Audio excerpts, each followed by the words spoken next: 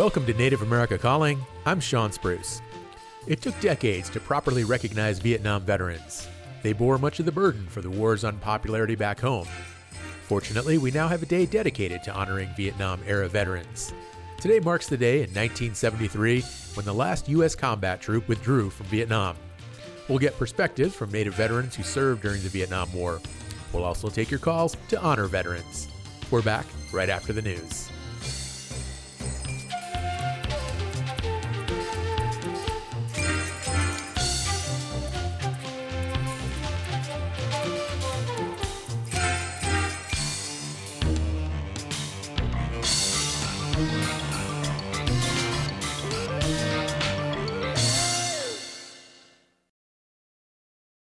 This is National Native News. I'm Antonia Gonzalez. The first group of Canada's Indigenous delegates and residential school survivors have met with Pope Francis in Rome. As Dan Karpenchuk reports, they're hoping to secure an apology for the role of the Catholic Church in Canada's residential school system. It's a week-long event with members of the Métis Nation and Inuit having met with the Pope on Monday. The president of the Métis National Council, Cassidy Caron, says she asked the Pope to join her people on their journey for truth, reconciliation, healing, and justice, adding that he acknowledged that as his personal responsibility. Caron was joined by several residential school survivors who told the Pope their stories. The Catholic Church operated scores of the government-funded residential schools across the country. As many as 150,000 Native children were forced to attend the schools. Thousands were abused, many died. Natan Obed is the president of the Inuit Tapiret Kanatami. He also met with the Pope and says an apology is immensely important. Apologies matter, and they might not be the same thing to every single person who is being apologized to, but really the idea is that on a human level, the Church acknowledges the human rights abuses, the pain and suffering, the intergenerational trauma, and cares enough about Indigenous people to make that apology, even if some people won't accept it. In addition to a public apology, delegates want the Church to return Indigenous artifacts and land, provide funding to help survivors heal, and provide access to church records about the schools. This visit comes after as many as 2,000 possible unmarked graves were found at several former residential school sites in the past year. First Nations delegates are scheduled to meet with the Pope on Thursday. Expectations are high that the Pope will travel to Canada at some point to make an apology. For National Native News, I'm Dan Karpenchuk. The philanthropist Mackenzie Scott has announced gifts to hundreds of organizations, adding up to nearly $4 billion. Alice Fordham reports one gift is set to transform a New Mexico nonprofit serving Native American elders around the country. The National Indian Council on Aging, headquartered in Albuquerque, received a gift of $4 million from Scott, who is the former wife of Amazon founder Jeff Bezos. Executive Director Larry Curley of the Navajo Nation says the gift was astounding. I'm excited. The staff are excited. And it's, quite frankly, it's the largest donation that the organization has ever received in its 40 years of existence.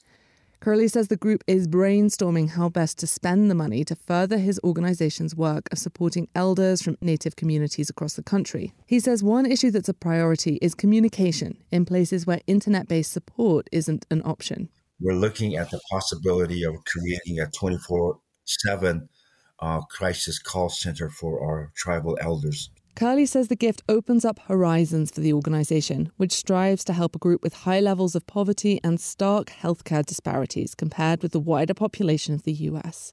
For National Native News, I'm Alice Fordham. President Biden's fiscal year 2023 budget request invests in Indian country to address missing and murdered Indigenous people and help address gender-based violence. The budget proposes more than $600 million in tribal public safety and justice funding at the Interior Department to continue to address MMIP in collaboration with the Justice Department. It also includes $35 million to support underserved and tribal communities for culturally specific programs to address violence against women, and nearly $70 million for the FBI to address violent crime against children in Indian country. Other areas for tribes in the budget, which was released Monday, include healthcare, education, housing, and broadband. I'm Antonia Gonzalez.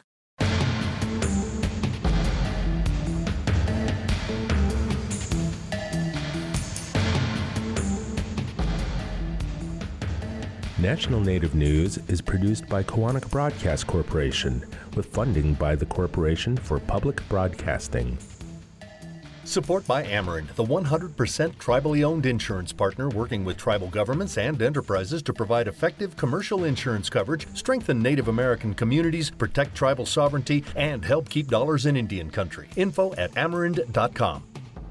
Support by the Albuquerque Hispano Chamber of Commerce's Convention and Tourism Department, providing complete convention and visitor planning services to Hispanic and Native American conventions. Information on convention and tourism services at ahcnm.org.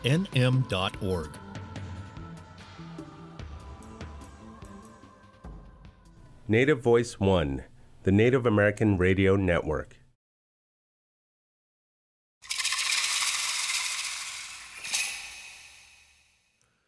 This is Native America Calling. I'm Sean Spruce. Nearly as many Native Americans served in the military during the Vietnam War as did during World War II. And as in World War II, the vast majority of Native service members were volunteers. Native veterans are always held in high regard. At the same time, they face disparities and difficulties in accessing some benefits. All Vietnam-era veterans are elders now, and many have health care requirements. Today we'll check in with Native Vietnam-era veterans and hear their stories. We'll find out their unique perspectives and needs compared to veterans who came before and after their time in history. And as always, you're more than welcome to join us. Get in on today's discussion by calling 1-800-996-2848. That's 1-800-99-NATIVE. Joining us from Lawton, Oklahoma is Michael Kuhn. He's a Mission 22 steward of the War at Home Memorial. He's also the Region 5 commander for the 39 tribes in Oklahoma, a Vietnam War-era veteran, a Department of Veterans Affairs VFW lifetime member, and a former board member of Rolling Thunder. He's Muskogee Creek. Welcome to Native America Calling, Michael. Thank you for having me today. Also joining us from Lawton, Oklahoma is Tanisha Mitchell. She's the president of the Broken Arrow Intertribal Veterans Association. She is also Muskogee Creek. Welcome to the show, Tanisha. Hi, thank you. And joining us from Seminole, Oklahoma is Walter Larney. He's a Lance Corporal in the Marine Corps. He's absentee Shawnee and Seminole. Walter, great to have you on the show. Well, thank you. I'm glad to have me. Absolutely. Michael, let's start off with you. You're actually at an event today. Can you tell us about it? Yes. Yes, I will. I have a gentleman here named Blas Presidio, and I'll let him talk to you because we're coming out here supporting his actions for our Vietnam vet. Never got the recognition when he came home. So I'd like for Blas to explain to you what this event means to our vets. Okay. Ross, welcome to the show. Okay, yes, it's Blas. My name is Blas Presidio. I'm a member of the Kiowa tribe out here in Western Oklahoma, and we'll take about maybe about 30 minutes of your time. No, I'm just teasing. And I am a Marine Corps Vietnam veteran, 1968. I was over there, and I'm a member of an officer of the Kiowa Black Leggings Warrior Society, and I'm also a member of the VFW, an officer, and also a member of a group that was created about 3 years ago, 2019, the Kiowas, Comanches, and Apaches Veterans Organization. And I'm also an officer in that. And what we're doing is we're hosting a commemoration ceremony, and today, and regards to the National Vietnam War Veterans Day. And I briefly, from what I understand, I don't know all about it, but there was a special commemoration program that was started within the Department of DOD, Department of Defense, and to get allow veterans organizations or organizations throughout the United States to host one of these events to commemorate and honor our Vietnam veterans, not just our Vietnam veterans, but the families of those that were killed in action over there, and also the families that of the ones that have passed on since that time, since their service in Vietnam. And so that we recognize their wives and spouses, and they're also their children. So we're going to have a hour and a half commemoration, and after that, we're going to have a short in our own Indian way. We're going to have a little powwow. Okay. Dance. Okay. Well, Vlas, this sounds like a wonderful event that you have planned today, and you're very active in veteran affairs. What is it that inspires you to continue to serve your military comrades? Well, I've got my family. I've got my brothers and sisters are veterans. I got two brothers, an older brother, a younger brother that were also Marine Corps veterans, Vietnam, and then I have an older sister that's a retired Army National Guard. That's a veteran of the Persian Gulf War, and so that. And then as I've found in my later years, my great grandfather was a prisoner of war in St. Augustine, Florida, after at the conclusion of the Red River War of 1874 here in the Southern Plains, and he was incarcerated with a POW along with the Kiowas, Comanches, Cheyenne Arapahoes at Fort Marion, St. Augustine, Florida. So, and then he was also my great grandfather, Eco. He was a Mexican captive of the Kiowas, and he was also a member of one of our warrior organizations called the Kiowa Black Liggins. And so that's the one of the reasons. And then plus my service in Vietnam, right. I was with the unit that had experienced, I guess you could say, a lot. I had to research it, and my unit lost about 79% wounded in action and roughly 10% KIAs. So we suffered a lot of casualties in the short amount of time my battalion was in Vietnam, in 7 months in 1968, and we suffered 100 and roughly altogether there was 142 men that were killed in action in my unit, and over between 500 and 600 that had to be medevac because of wounds. So that's just so that's why I want to serve my fellow veterans. Sure, yeah. And it sounds like you come from a long history of military service, and those statistics you just shared about the number of other military personnel that you served with that were killed in action or wounded. It's just staggering. Vlas, can you explain to our listeners what is the difference between a Vietnam War veteran such as yourself and a Vietnam War era veteran? Okay. Yeah, that's a Vietnam War. The difference is that one went over and served in country in Vietnam, and the other is that they were in the military service throughout the United States or elsewhere throughout the world during that time. That's the only difference, and that's also just like like in Gulf War, Desert Storm, Desert Shield. So there's always a kind of we distinguish between who was actually there and who wasn't. Okay, and Vlas, thinking back to when you joined the military, what got you to go in there and enlist? Was there any hesitancy about joining the military and going to Vietnam, or were you all in, just really excited and eager to serve? Well, this is what happened. I was in high school, and I remember, getting the Daily Oklahoma newspaper and found out a war was going on. And, strangely, I wanted to go. I said, a war is starting in my lifetime because, I had grown up with, the men that in my community, World War II veterans and Korean War veterans. So I heard their stories.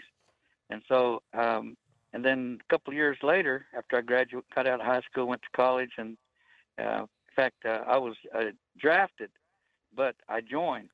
I joined the Marine Corps because my older brother was a Marine and my younger brother was a Marine.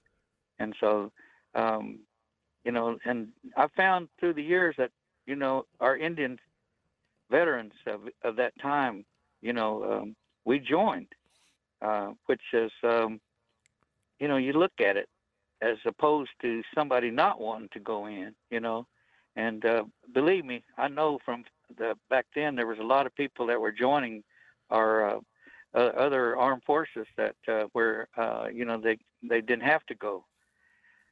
So, people that did those things, that kind of get lost in the wash these days. But I remember those times, like the rolls were so filled up, say with the Oklahoma National Guard, that they had waiting lists, of men trying to get in. Right. Compared to men like down, like from Apache and Anadarko and Stecker, Mountain View, here in Lawton, or Cache, Oklahoma, Indiahoma, those men, they stood up and they joined up when the war was going on, so you got to look at that perspective about us. So, yeah. Blas, I'm curious to know, while you were in Vietnam and in active combat, did you serve with any other Native people in Vietnam actually while in combat? There were Indians that were in my unit that I didn't know at that time. There was one I met. Okay. Well, Blas, we're going to talk more about that after our break here. We do have to take a short break. Folks, if you've got any questions or comments, again, we are honoring Vietnam War and Vietnam War era veterans today on Vietnam Era Veterans Day. The number to call, 1-800-996-2848 with your questions and comments. I'm your host, Sean Spruce, and we will be right back after a short break.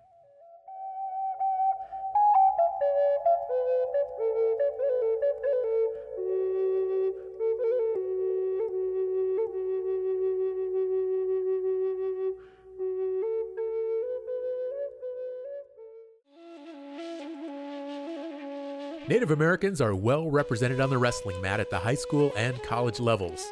The NCAA Wrestling Championships have just ended, and athletes and coaches are already eyeing prospects for next season. We'll hear about notable Native wrestlers to find out the appeal of wrestling for Native athletes on the next Native America Calling.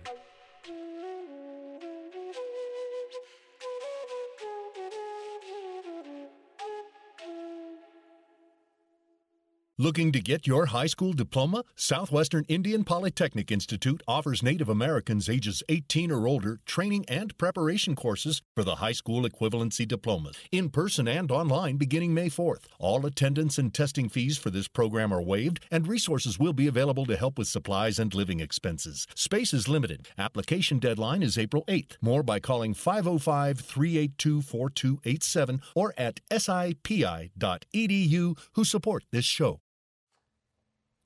You're listening to Native America Calling. I'm Sean Spruce. We're taking the hour today to recognize Native Vietnam era veterans. It's National Vietnam Veterans Day. March 29th, 1973 marked the date when the last U.S. combat troops left Vietnam. If you are a Vietnam veteran or know one and would like to join our conversation, call in 1-800-996-2848. That's 1-800-996-2848. Before we went to break, we were talking with Blas Presidio, a Vietnam War veteran, and he was sharing information about fellow Native Americans that he served with in combat. Blas, could you tell us a little bit more about those natives that you served with? Okay, I think Blas has left us. Michael, thank you again for bringing Blas into the show. I had a lot of great information. Michael, you're also there at that event going on in Lawton, Oklahoma today. Can you tell us more about Mission 22 that you serve with? Yes, Mission 22 is a a 501c profit organization for veteran suicide awareness, so that our public know that our soldiers out there are dealing with this PTSD. And we're a national organization that we reach out through all different 50 states to combat this pandemic that we're going through with our soldiers, old and young. Okay, so tell us more. I mean, do a lot of these veterans have trouble accessing services and treatment for PTSD and some of these other health issues that they have and can be attributed to their time spent in the military? Yeah, VA has such a bad backlog right now that some of the veterans are taking their own life because they can't wait. They need help now, and right now they're just taking the gun and just biting the bullet. So it's a pandemic that's just getting real serious, and the public needs to be aware of what our veterans went through. I mean, during the Vietnam time, you might have been two tours, 3 tours, but these young veterans are going 5, 6, 7 deployments, and it's taking a toll on our youth. And so we need to cut back on some of our deployments for our soldiers to make sure that they get the help that they need. And so that's why Mission 22 has stepped up. And that's losing my son in 2015 in September to PTSD after he had served in Iraq, Afghanistan, Persian Gulf.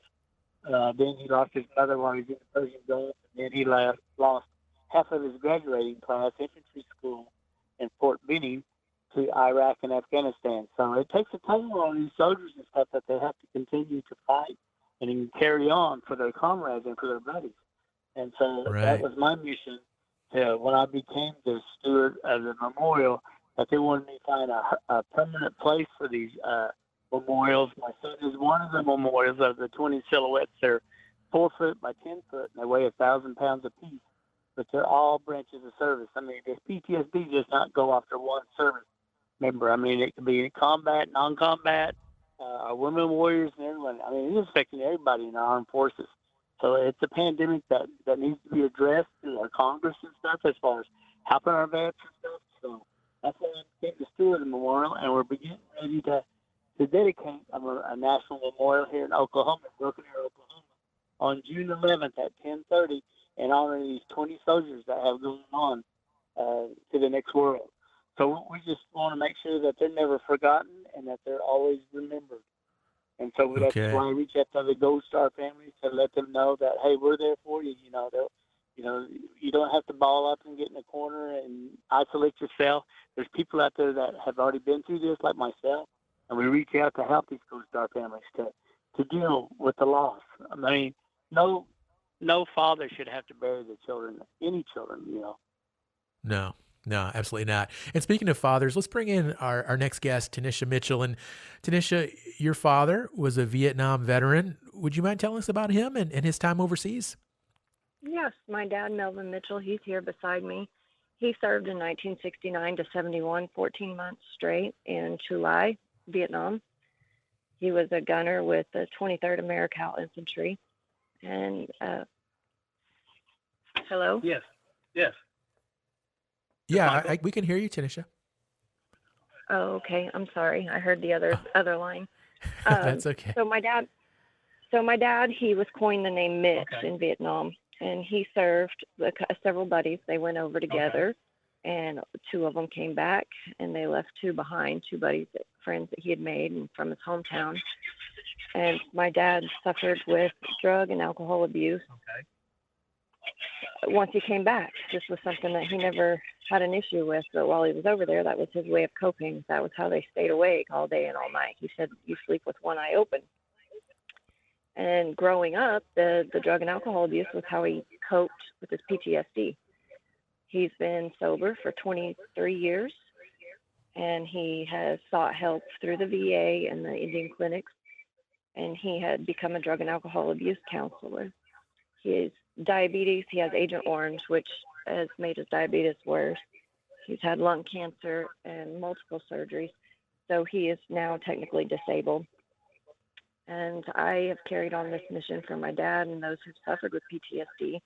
A lot of people don't realize that's how they're coping with it. Wow. Yeah. Well, congratulations on his 23 years of sobriety. Does your dad talk about the war often? He talks about the war, his buddies. He doesn't talk about what they do over there. He was a gunner. That's not something that they're proud of exactly what they had to do, but they were doing it for us back here stateside. He didn't talk about the war until he became sober. He didn't talk much about the war itself. He would talk about the partying and the things that they did, the things that doesn't bring him down, doesn't drag him down, but talking about the things that were depressing and saddening. You know, they were away from their moms, their dads, their brothers and sisters. They didn't get to eat mom's home-cooked foods. There were no cell phones to call back home. Mail would take months to get to them. So if it was new news, by the time it got to them, it wasn't news anymore. He talks about it more now. He's more comfortable talking about it with his brothers, which is why we host the events we do, is to get them back together and have that sense of brotherhood for them. And he's been a shoulder for other veterans. So you mentioned Agent Orange, lung cancer, PTSD. Over the years, do you feel that your father has gotten adequate services and treatment for these issues for which he suffers from serving in the Vietnam War? No. For the longest time, the VA was so backlogged. And when Dad was diagnosed with cancer, they diagnosed him, but that was in April, and it was fast-growing cancer in his lungs. By the time we were able to get VA approval, we already had him signed up and scheduled for surgery. The morning of his surgery, when he was ready to be rolled back, is when the VA came through with his approval. But we went ahead and sought treatment ourselves. The diabetes, they just keep pushing insulin his way, and he ended up bottoming out.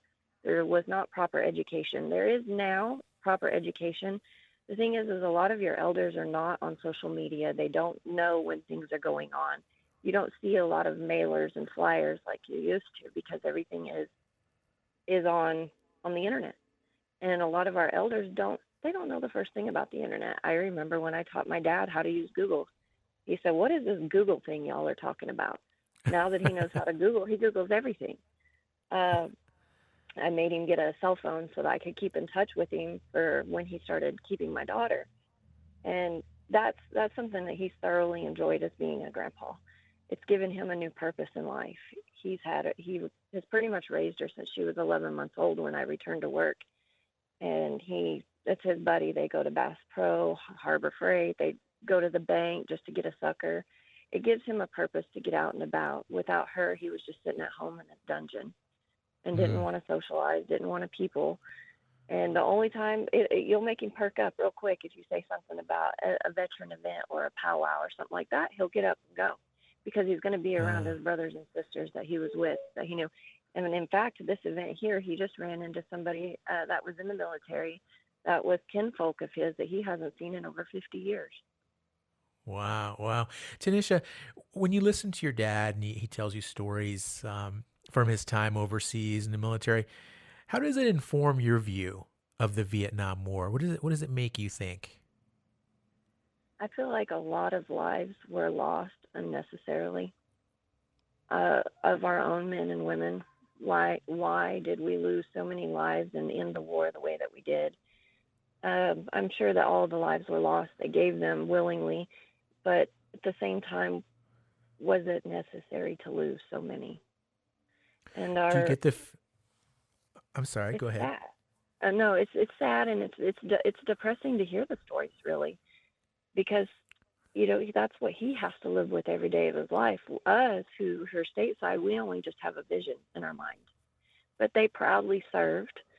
But they're also struggling with the war at home for the rest of their life, which is the post-traumatic stress. Do you get the feeling that your father's experience is similar to other Native Vietnam era veterans? Absolutely. When you get them together, they all talk about the same thing. Absolutely. Tanisha, do you know how many Native veterans or natives from Oklahoma served during the Vietnam era? Do you have that number by chance? I'm just curious. Dad does. He's told me before. Dad, how many Native Americans from Oklahoma served in Vietnam? Blah. Oh, God. 207,000. 226 of them. Nate, he said there's 226 on the wall, but he said there were over 200,000, but not just in Oklahoma. But 226 over Natives 200,000 worldwide. Native veterans serving during the Vietnam War, the Vietnam era. Okay.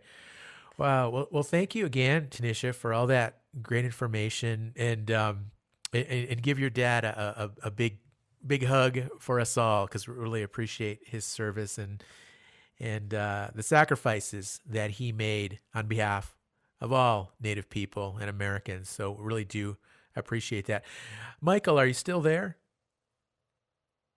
Yes, I'm still here. Okay. Michael, I'm curious. Native people have such high rates of enlisting in the military, both in previous wars and even in contemporary times. Why is that? Why do so many Native people, why are they compelled to join the military? Because we're honorable warriors, and when we serve, we honor our nation. That of all the different nations, of 579 federal recognized tribes in the United States that we represent, when we go to join up, we're honoring our own sovereignty nation and the United States. So that's like a greatest honor that you can bestow on a Native American Indian. And so to go over there and serve your country and to come back, not looking for glory or anything, but just to be there to say that I served, that I signed my name on the dotted line. My father signed in World War II in September of 1941 and ended up being on the Bataan Death March, which next week commemorates the 80th year of Bataan and Corregidor in the Philippines, where they were left behind. My father endured all that harsh treatment, hell shifts, prison camps, slave labor, but he never gave up because he was a Native American warrior, and that that spirit is what drives us. I mean, when one of our elders that goes on before us and has served, we want to follow in their footsteps. We want to be part of that group. That's what drives us as being Natives. Now, you mentioned your father was a survivor of the Bataan Death March, and obviously was a big inspiration to you to serve in the military as well. What do you remember about what he used to say about his time serving there during World War II? Did he tell a lot of stories? What do you remember most?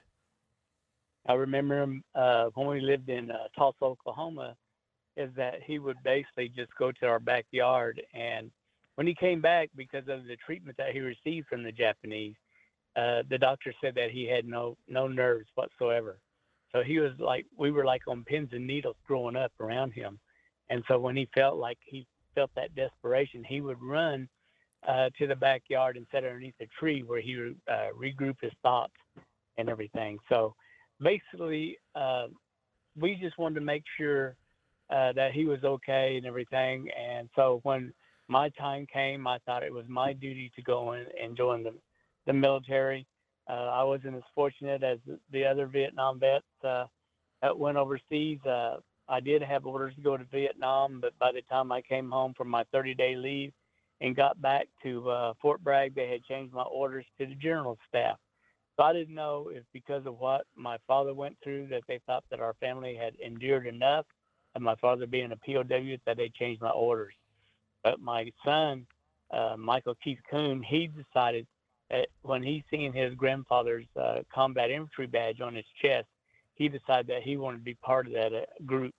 So he told his grandfather that one day when he joined the military, he would have that distinction on his chest. And sure enough, he had two, one from Iraq, Afghanistan. And so he's our third generation, and he was in 10 years. He was a squad leader, firefight team. My father was a 30 caliber machine gunner, and my son was a 50 caliber machine gunner. And also he was at Camp Irwin, where he learned how to do tanks. So with my part during my time, mine was being with the airborne unit, learning to jump out of 5 different aircraft. So we all had a certain purpose that we did in life, but we enjoyed our military as far as honoring our nation, our country. And that's basically what our Native Americans thrive for when we when we sign on that dotted line. We don't look anything in return. It's just that we just want people to know that we serve proudly. Uh-huh.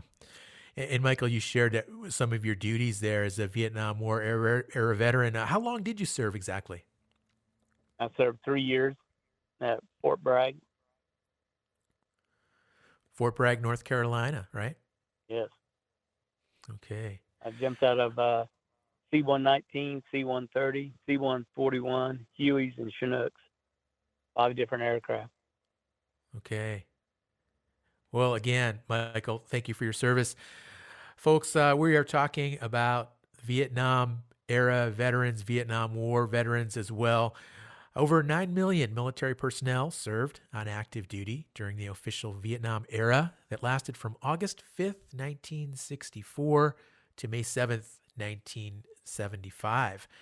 More than 2,700,000 Americans served in uniform in Vietnam, and we just heard from one of our guests, the father of one of our guests today, that over 200,000 of those in uniform were Native Americans.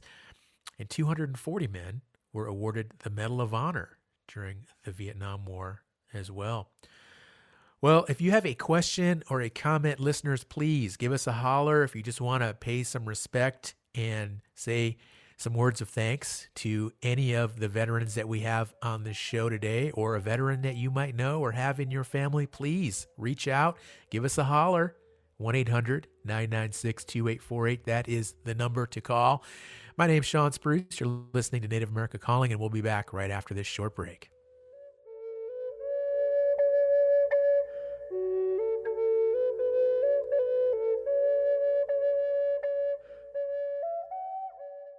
Program support by Amerant. For 35 years, Indian Country has put its trust in Amerant, providing insurance coverage, strengthening Native American communities, protecting tribal sovereignty, and keeping dollars in Indian Country are Amerant's priorities. More information on property, liability, workers' compensation, and commercial auto needs at Amerant.com. That's AMERIND.com.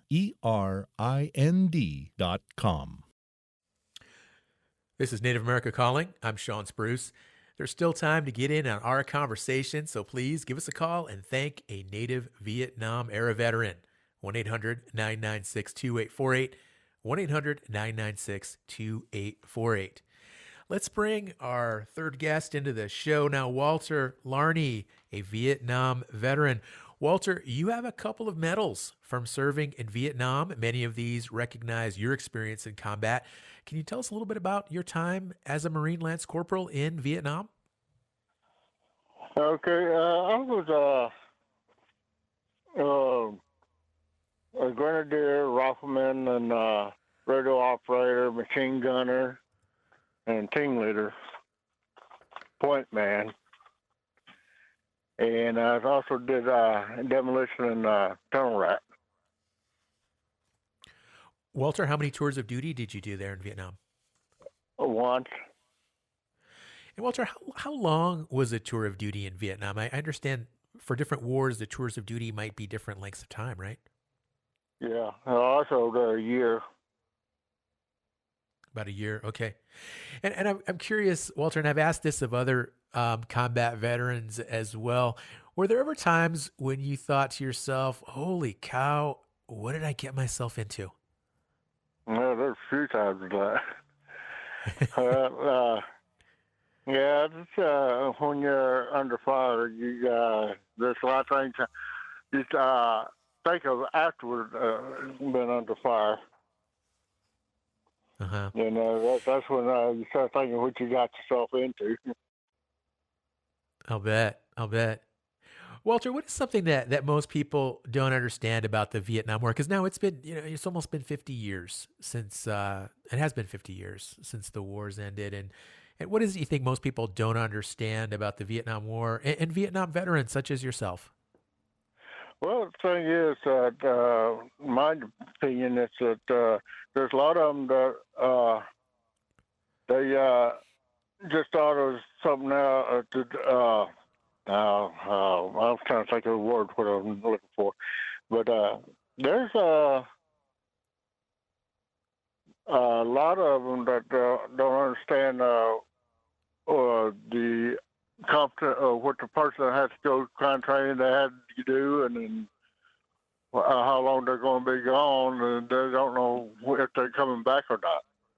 But in my case, I went because out of 5 boys, I was the only one that went. And so you mentioned that the uncertainty of just not knowing what the future holds for you. And I just, for somebody like myself who did not serve in the military, I just have so much respect and appreciation for you and all of the other Native veterans as well, and what you went through on behalf of all of us. And I just can't imagine what that would have been like. Really, it's just amazing to hear stories from folks such as yourself. We have a caller on the line right now, is Donald, and he's listening on KDLG in Bristol Bay Area, Alaska. Donald, you're on Native America Calling. Yes, thank you for allowing me on. And Walter, thank you for your service, and thank all of you for your service. It's just amazing what's been accomplished. My older brother passed away 2 years ago. He was a Vietnam veteran, and I didn't realize how important that was to him until we started going through his belongings after he passed. I would encourage you to let your loved ones know, share whatever you can with them, and walk proud. Walk proud. You did your duty. You made it home. Some of you didn't make it home. But, you're forever in our hearts, and bless you all, and thank you for your service to our country. Well, Donald, thank you for those warm words of appreciation for Walter and our other Native veterans on the show today. And Walter, our caller Donald mentioned that, making sure that these stories are heard, making sure that memorabilia and things like that are saved and cherished. So I'm curious, Walter, there with your own family, do you make it a point to tell your younger relatives about the Vietnam War, about your experience, and share some of the mementos and whatnot that you carry with you from those times that you served overseas? Yeah, I did, and I know I got 4 daughters, and I try to explain everything to them and everything to what I went through, stuff like that. Walter, when your tours ended, or your tour ended, what was your experience like when you came back home? Loneliness. Did you get a lot of support, or did your family welcome you, your community going back there to Oklahoma? What was the reception like? Well, actually, I didn't receive anything like that when I came home. My family didn't really meet me when I got in town and everything. Except for one friend of mine that he's passed on. He was a Vietnam vet too. I was in there before he was, and he picked me up at the bus station. I was walking and leaving the bus station. I started walking down the street early in Shawnee, Oklahoma, and he picked me up and he took me on home to where other folks lived. And that was it. Just no parades, no celebrations, no ticker tape. Just a friend picking you up, driving you home. Yeah. Well, Walter, thank you again for your service. Again, I just can't say it enough. Really do appreciate all the sacrifices that you and the other veterans have made on our behalf. Let's bring another guest into our show. He's joining us from Seminole, Oklahoma. His name is Gerald Williams, and he's a Cold War veteran, and he's Seminole. Gerald, thank you for being on our show today. Yes. And Gerald, the Vietnam War was part of the Cold War, so military were spread all over, including yourself. Where were you deployed from your home in Oklahoma there? Well, I started my basic training in Fort Polk, Louisiana, which they call Tigerland, where most of the Vietnam veterans did their training and went straight to Vietnam. But I was in artillery. I was a driver who was at self-propelled, and I was an assistant gunner on the artillery piece. And I did most of my time at Fort Sill. Then I re-enlisted for engineers, which my rank status fitted that category, which I was a crane operator, putting flotilla bridges and stuff like that. But my brother, he did 2 tours of Vietnam, and my dad was a World War II veteran in Aleutian Island, and I did a deployment for when they took the Iran hostages, and then I guarded Berlin Wall, roving guard. I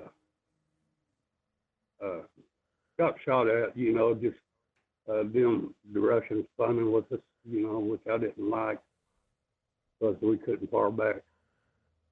And I spent 2 years in Germany and six months deployed when they took our hostages. And most of my drill sergeants were direct back from Vietnam, and they was pretty rough characters. And I did enjoy the military. That's why I re-enlisted, and I enjoy my job title, both in artillery and engineers. And we did a lot of repelling out of the belly of a Huey, into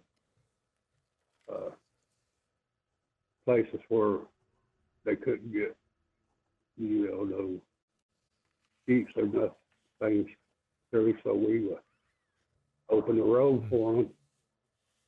And I ran just about everything the military had as far as heavy equipment.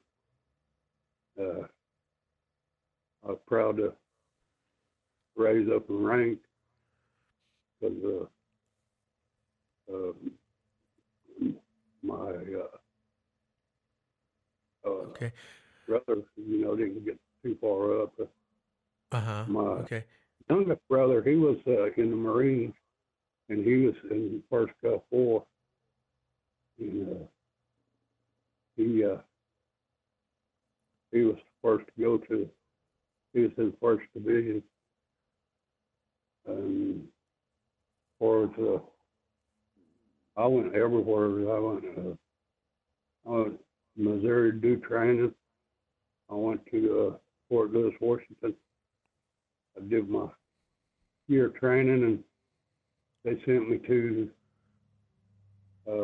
NCL Academy. And then as soon as I got out, they put me to the board, and I made my sergeant stripe, and I become a squad leader.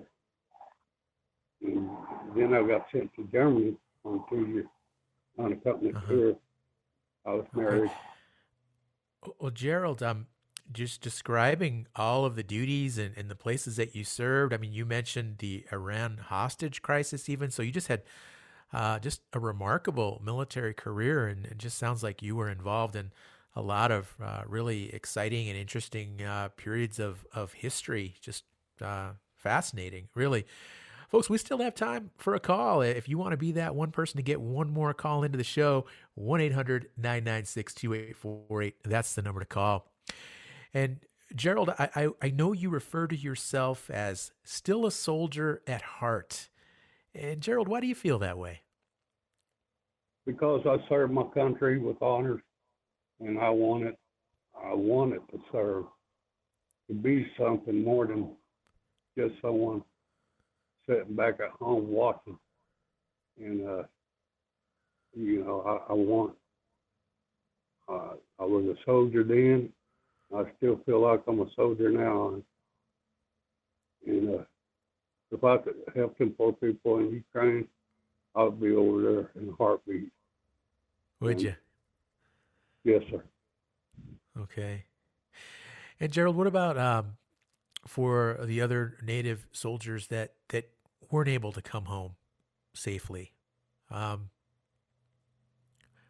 Now, reflecting back, it's been a number of years since your time in the military, but those folks that never came home, what do you think? What do you think? How do you feel about the sacrifices they made? Those are my brothers. They go to my heart. And they made the ultimate sacrifice for us all, including myself as a soldier. And I still feel, them in my heart that we lost some good people. And I wish, turn back the hands of time, they were still with us. But as far as that goes, they're in my heart, and they was my brothers. They would have had my back as well as I had theirs. But I feel like, it was a great loss to our country. And, God has my blessing for them. And I really wish it was different. For, it really struck hard, and a lot of them was my kinfolk. Right. Sure. Well, Gerald, again, thank you for your service. And Walter, I want to ask you, what words of advice would you have for a young person today, male or female, that is interested in serving in the military? What advice would you give that person right now, today, in 2022? Well, I would say stay in school and get all the education you can. But when you if you choose to go to the service, you take all kinds of schooling that you can apply for. Because there's so nowadays they want to go to high-tech computers, stuff like that, learn that, and when you get out, you probably have some kind of education to fall into that field, computers and stuff like that. But when I was in there, we didn't have all that computerized stuff. And okay. There's one thing I was wanting to say is that when we all left something, part of us there in Vietnam. Okay. See, my grandfather was a war chief of the two Shawnees, and that's one reason I went, on the warrior side. Oh, okay. Well, yeah. Thank you for sharing that insight as well, Walter. Much appreciated. Folks, that's all the time we have for our show today. I'd like to thank our guests, Michael Kuhn, Tanisha Mitchell, Walter Larney, Blas Presidio, and Gerald Williams, for sharing memories and stories from either their time spent in the military or time spent by a close family member. And most importantly, we want to thank them and all Native veterans for their service to our country and Native nations. Join us again tomorrow for a show about one of the world's oldest competitive sports, wrestling. Thanks for listening to Native America Calling.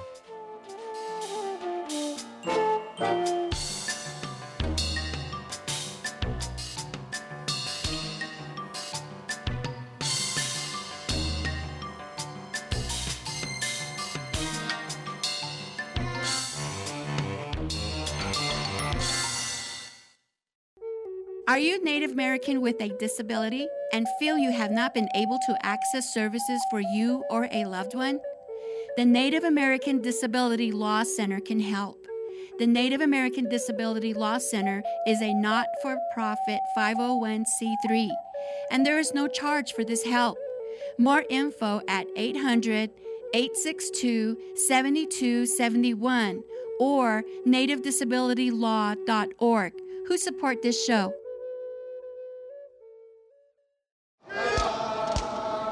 Support your healthcare team.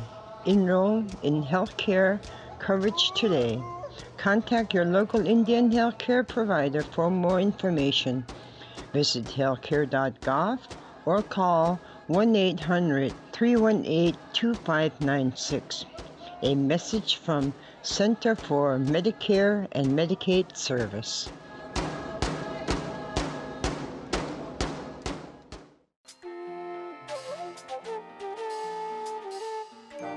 Native America Calling is produced in the Annenberg National Native Voice Studios in Albuquerque, New Mexico by Koahnic Broadcast Corporation, a Native nonprofit media organization. Funding is provided by the Corporation for Public Broadcasting with support from the Public Radio Satellite Service. Music is by Brent Michael Davids. Native Voice One, the Native American Radio Network.